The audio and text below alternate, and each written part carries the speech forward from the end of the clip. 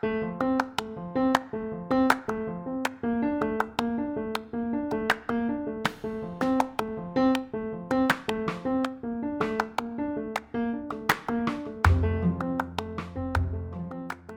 everybody, and welcome to Life TK, the podcast where we talk to women writers, editors, and journalists in their 30s, 40s, 50s, and beyond about the jobs they did when they were in their 20s.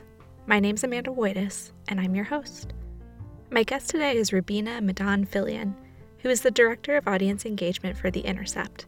The Intercept is a really smart news site publishing the type of fearless journalism we need in 2018. I read it a lot because Shaun King, the journalist who writes about race, Black Lives Matter, and the alt-right, is a columnist.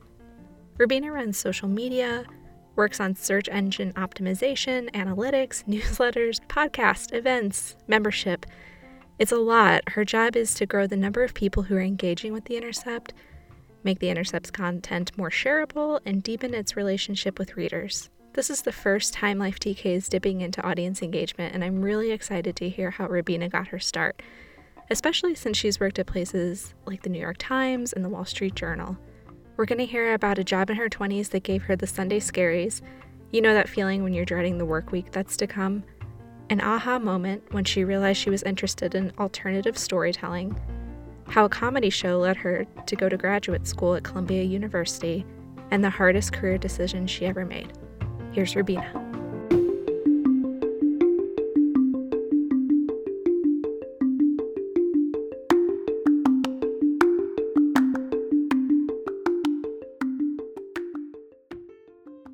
So I knew I wanted to be a journalist for a long time, more than half my life.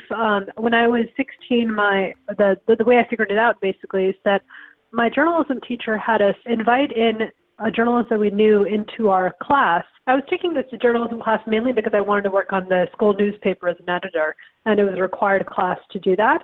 Mm-hmm. And I was one of the very few people in the class who didn't know any journalists. I grew up in Evanston, Illinois, which is a big town for that. It's where Northwestern is, an excellent journalism school. So I ended up making a presentation rather than inviting a journalist because I didn't know any. Yeah. But most of the other students invited in somebody that they knew, and each person each day came in and just talked about their job. And I had never considered journalism as a career path at all.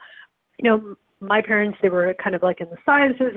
Both my parents have PhDs, my mother in physics and my father in finance.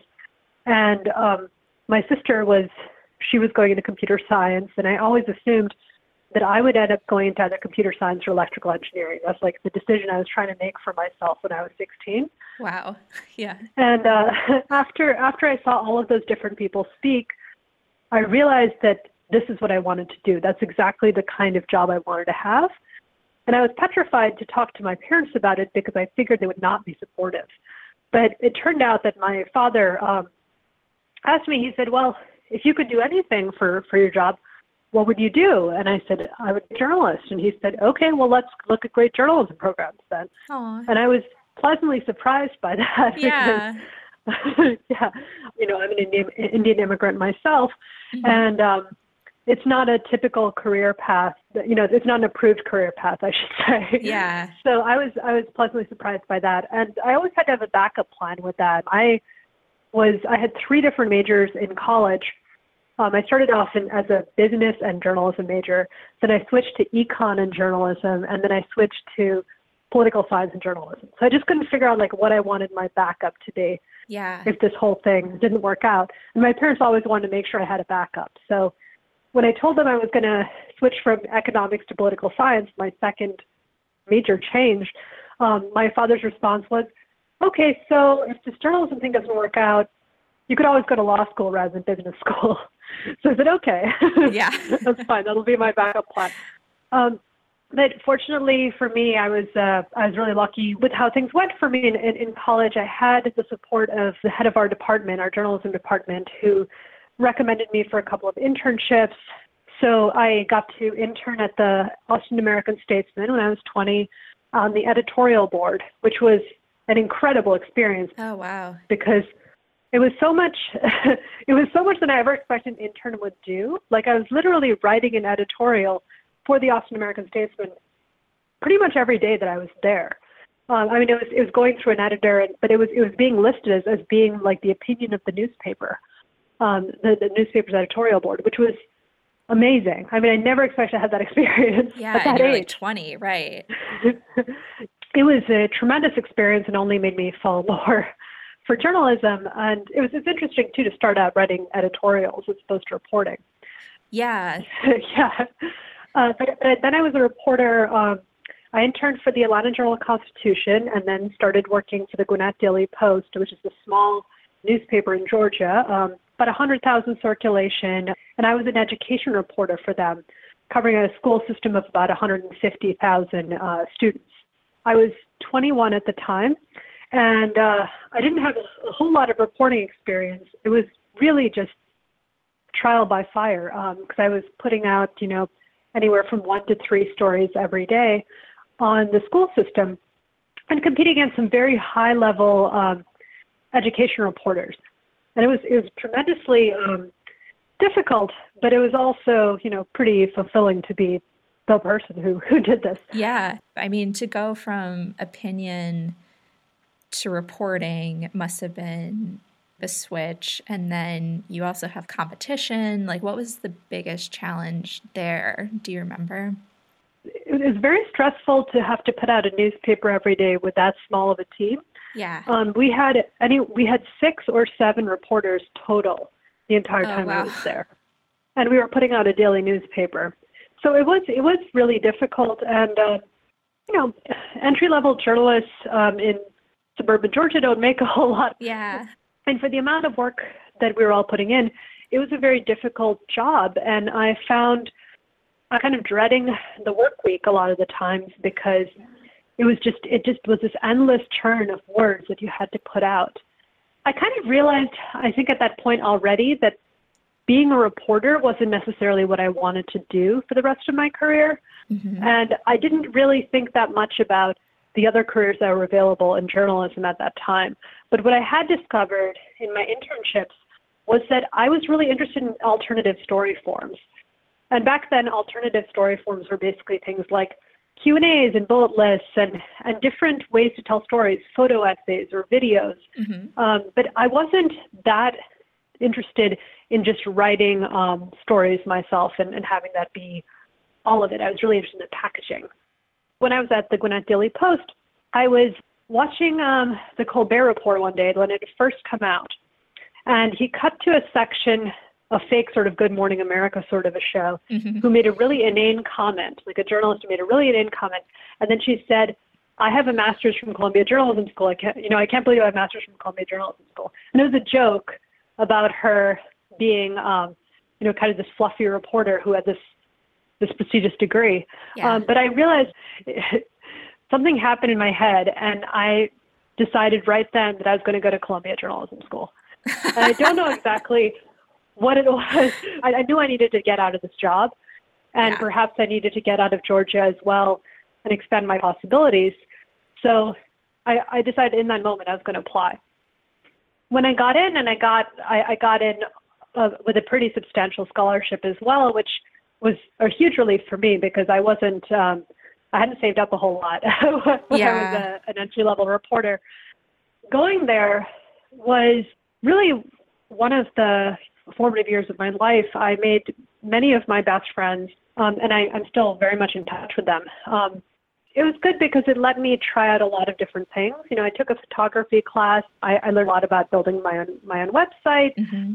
I had come in with a magazine concentration, which was really, funny in retrospect, because I basically thought, I'm not that into the whole daily grind of having to churn out words and words and words every day for a daily newspaper. And I was dreaming about writing 3,000 or 10,000 word pieces. But it was really in grad school that I figured out that wasn't really what I wanted either. Yeah. So and it's such a, it wasn't that long ago. It was 11 years ago, but it seems like a bygone era that you could just enter and say, I'm just going to write long-form magazine pieces. I still hear some Columbia students say that, by the way. Yeah. There are certainly some extremely talented people who can do that. Yeah. But just to go to grad school with the idea that this is what your career would actually be, it seems naive in retrospect. Yeah. But it was less naive back then than it would be now, I suppose. Yeah. But I did spend a lot of time developing digital skills there. The graphics class, I actually had to kind of beg to get in and switch places with somebody else to get in because it was completely full. It was one of the more popular classes. And it was taught by this brilliant New York Times graphics editor, Hannah Fairfield, who is a great professor and a wonderful mentor. And she liked my final project that I did for her class, and she asked if I would be interested in possibly freelancing for the New York Times as a graphics editor. And it seemed like, everything had kind of come together for me. Mm-hmm. It didn't happen right away. I actually had a summer in between where I was living in Philadelphia and working at the AP as an intern, reporting on tourism and immigration and some other issues.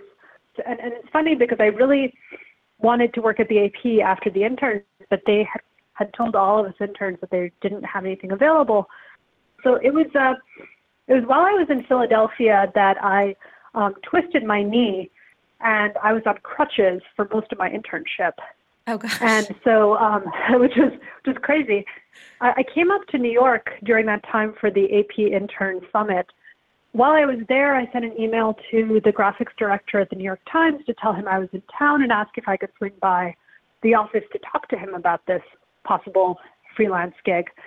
I walked out of the AP building where I had just talked to the intern coordinators who told me that there probably wasn't going to be anything for any of the interns after the summer. So I was really disappointed, but I was going to go meet the New York Times graphics director. I got in a cab. I was still on crutches, so I hobbled over to a cab on crutches. Oh, no. And got in. The cab, it was so hot that day, it was July, that the cab broke down. And I was now running late for my interview there. This sounds like a typical New York interview. Yeah. I got another cab. I called up the graphics director and told him I was running 15 minutes late. He was very understanding. So I showed up late to the interview and hobbled over to his office. And it was just sat down with him for a few minutes. He looked at my portfolio and he asked when I could start. I was 23 at the time. I ended up being kind of a permalancer there, I guess is how you describe it. I was working there 40 hours a week as a graphics editor, really, putting together graphics that would appear in all parts of the national and metro sections. It was great. I mean, it was completely different than what I expected to be doing as a journalist before journalism school. But I actually enjoyed it more than reporting. I enjoyed the idea of translating data into a way of enhancing the story and telling stories in different ways, just like the alternative storytelling I'd mentioned earlier. Yeah. And it was just like a really interesting challenge to do that. It used so many parts of my brain. I mean, it's useful to have the reporting background for sure, Mm-hmm. but also to be able to represent it visually and also the math aspect of it. I mean, keep in mind, I was almost an engineer. So. Right, yeah. What I really like about what you've told me so far is that, at that first kind of small newspaper job, you didn't feel like this was quite the right fit. And then grad school, you wanted to do magazine, but that didn't seem quite right either. But it didn't stop you from just keeping going until you finally found the right type of journalism for you. Mm-hmm. And I think that's something a lot of us experience in our 20s. Sometimes it can feel a little bit, I don't know, it can just feel like, oh my gosh, I'm never going to find the perfect office or, the niche for my work. Did you ever feel like that? It's funny. I don't think I've ever had a 5-year plan. Yeah. I really could not predict the way that my life has gone. Mm-hmm. When I was reporting in Georgia, I read a book called The Quarter Life Crisis, and I was convinced I was going through one because I could not figure things out. I was so unhappy, Yeah. but I couldn't really figure out why. Mm-hmm. I knew I needed to leave my job, and I figured that I just liked college more than I liked working, and that was my whole thing, which is also one of the reasons why grad school appealed to me.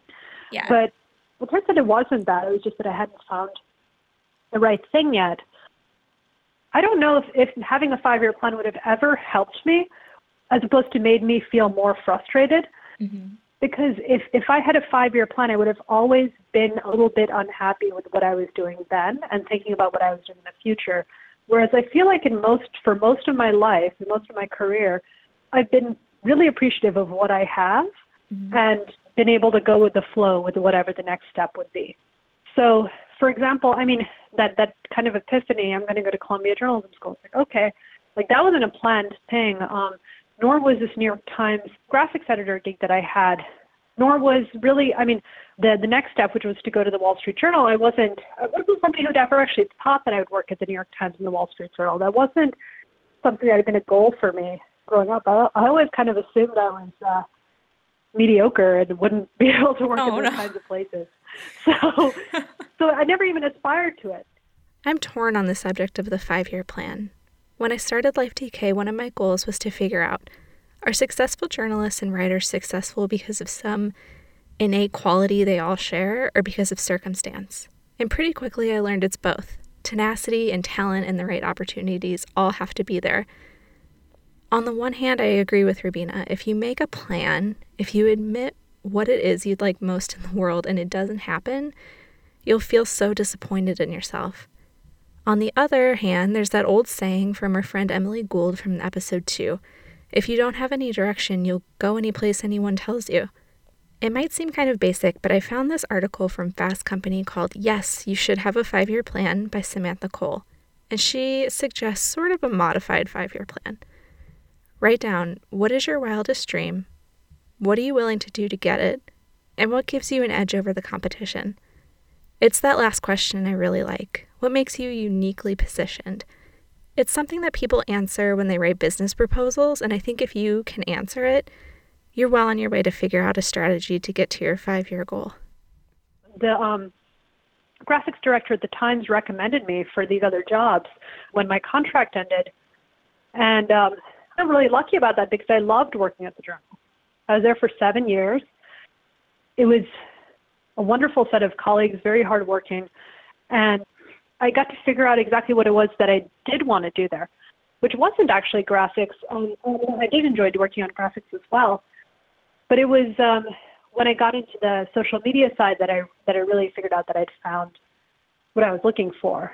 And the way that happened basically is that I created a Twitter account for WSJ Graphics, which was just me writing like 10 tweets a day with our best graphics, pulling out some interesting statistics, pulling out, some aspect of the story that might be good to share to the wider community.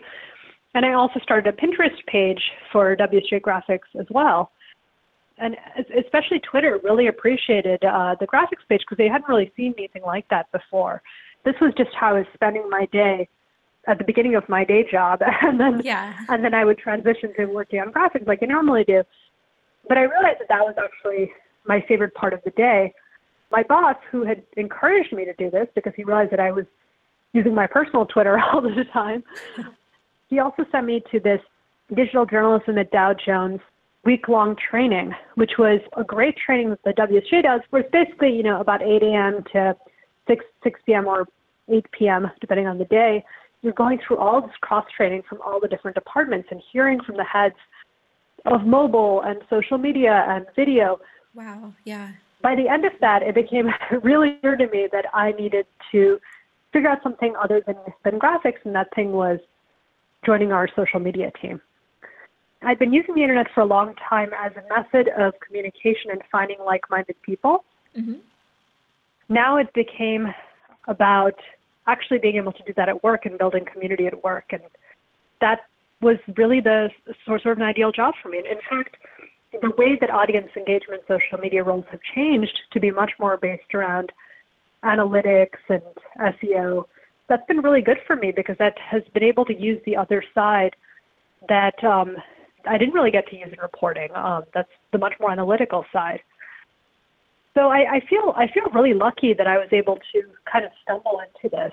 More so than any other time in my life, I feel like I'm doing something that I'm really interested in, where I'm constantly learning from other people, and it's never boring, which is incredible. I mean, that's really all you can ask for in a job, is to be happy and fulfilled and never bored. Engaged, yeah.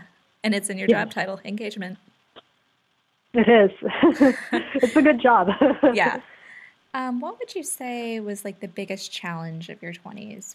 I think it was really figuring out where to go from here because I got my start being a freelancer at the New York Times, then I worked at the Wall Street Journal, both very reputable organizations that people aspire to work at for much of their lives. I was 24 when I got hired at the Journal, and 23 when I was freelancing at the Times. I really did not know what to do after that. I think part of the reason I stayed at the Journal as long as I did is because I couldn't think that any other place would be a better option for me. It's kind of ironic that I ended up leaving it for a digital startup. Those were really the places that I was curious to check out while I was at these bigger news organizations, because I like the idea of the flexibility and the ability to build a place from the ground up. And that's something I've gotten experience at The Intercept and feel very lucky to experience. I switched to The Intercept when I was 5.5 months pregnant. Though it happened after my 20s, I'd say that's probably the most difficult period of my career. Having been at the Journal, I'd been a graphics editor for 4 years. I'd been a social media editor for 3 years after that. I really wasn't sure exactly what I would do next, other than maybe I would get a better job title, but it would still be doing the same thing. Right. There wasn't like a trajectory for me there. So when I got recruited by The Intercept and by First Look Media, I was really interested in that because, I'd always been curious about what it would be like to join a media startup and watch it grow into a larger organization and help it along its way and be there for a lot of those big decisions. Yeah. That's something that I've really appreciated about this job, is being able to expand out from what I started off doing into all of these different areas. Yeah. So at the time that I was interviewing for The Intercept, it was for First Look initially, and then for specifically The Intercept, it was a very long interview process. And I found out I was pregnant during that process. When I finally got the job offer, I told them that I was 4 months pregnant. And their response was, to their credit, "Congratulations. Of course, we'll figure out a way to make this work." And that tells you a lot about what a company is. They were tremendously supportive of me the entire time. And they really didn't have to be. I mean, I was only there for a few months before I went on maternity leave. But it's one of the reasons that I'm as loyal to The Intercept and First Look Media as I am, is that the way that you treat people during those difficult times shows who you are as an employer. Yeah. But it was tremendously difficult to leave the Journal. The Journal was so comfortable for me after 7 years. I'd grown up there. I often say I'd grown up there because I spent most of my 20s there. But to leave there, it was heart-wrenching. I sometimes, felt like when I walked into the Journal offices that I could have shown up in pajamas or something. That's how comfortable it was. Yeah. But I knew also that I had stopped learning as much there, and that was difficult for me.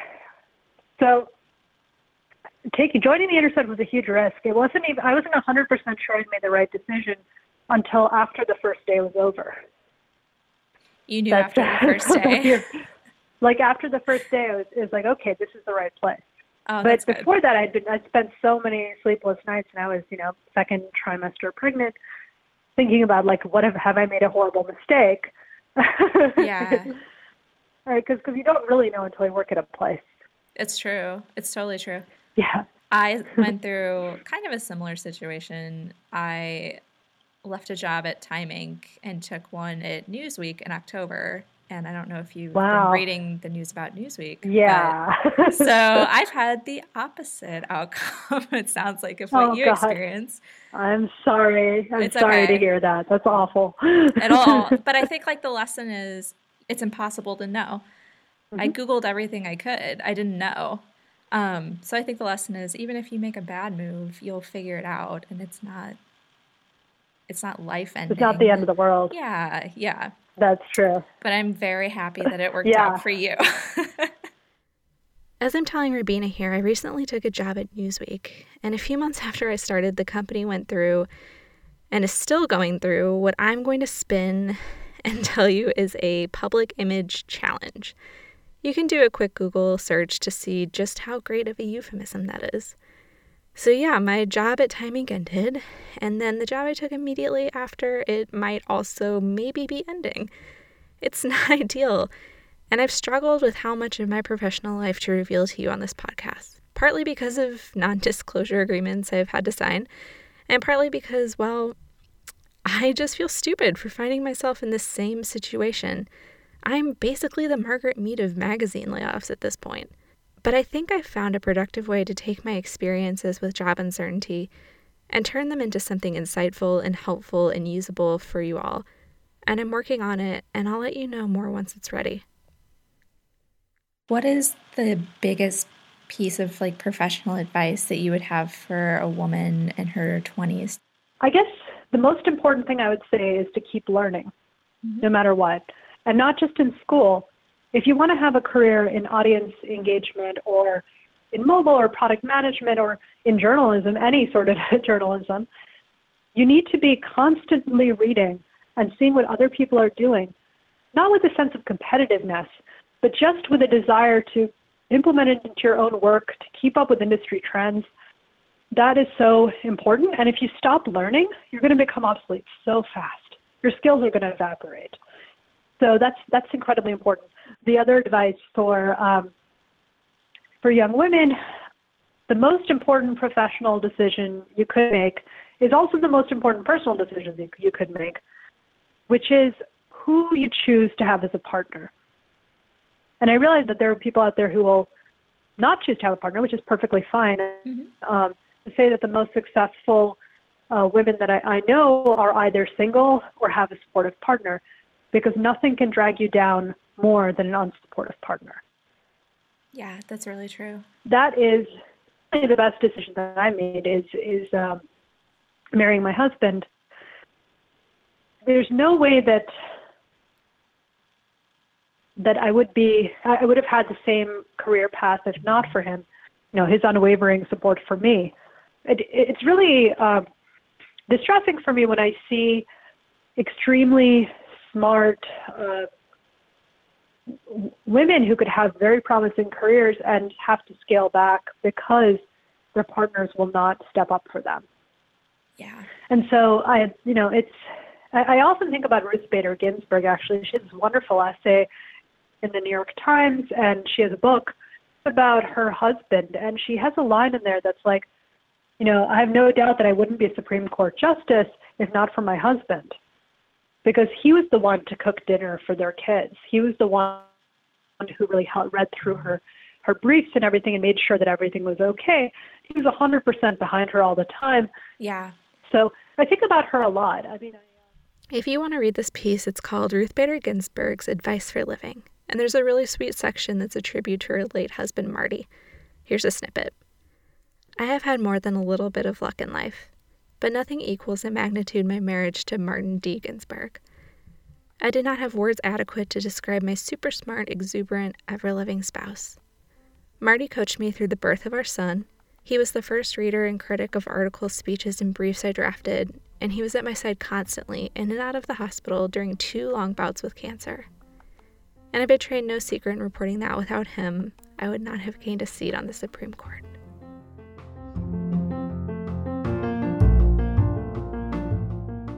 When I was pregnant and trying to switch jobs, and also simultaneously trying to apartment hunt and move, it just makes you realize all of those experiences that you have that are difficult, and you get through it anyway. Yeah. It happened again and again with me, with pregnancy and with motherhood after switching jobs. Well, pregnant, when I came back from maternity leave, I went out to lunch with my boss and my colleague. And she mentioned that the Online News Association conference was the following week in Los Angeles. And she said, "Oh, would you like to go? I really feel like we should have some representation there." And I thought about it, and I said, "Yeah, I think I would. Let me just check with my husband." I was less than 4 months postpartum. I'd just come back to work. Yeah. I was pumping and breastfeeding still. So I talked to my husband about it, and to his credit, he said, "We're a can-do family." Oh. So, and it was a cross-country trip, so there's a lot of logistics to plan out with that.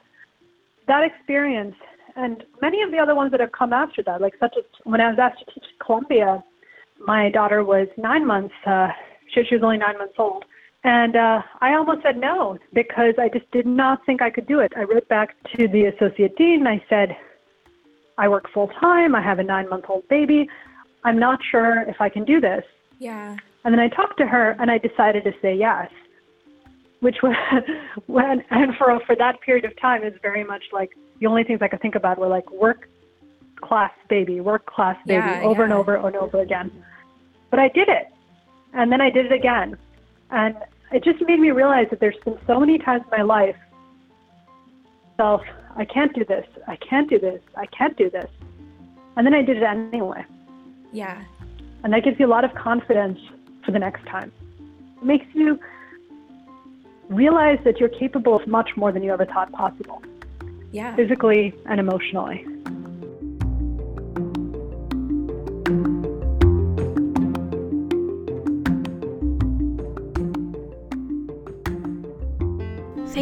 Thank you so much to Rubina for sharing her story. If you're considering a change, I hope her anecdotes about deciding to apply for grad school and switching to a really comfortable job at the Wall Street Journal to one with a little bit of uncertainty at The Intercept will inspire you to just go for it.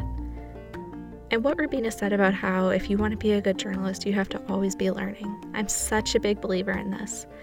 I think it can be anything from signing up to webinars to curating a Twitter list of people who are doing the thing you're doing or doing the thing you would like to be doing so you can easily follow them in their work. One example of this that I did recently is that I worked with a social media consultant to make a plan for Life TK. I felt so vulnerable doing this coming from a print background, but I did it and I learned so much. Okay, follow Rubina on Twitter. Her handle is at RubinaFillion. And The Intercept is at The Intercept. And while you're at it, follow me at Life TK Podcast. Thanks for listening. See you next time.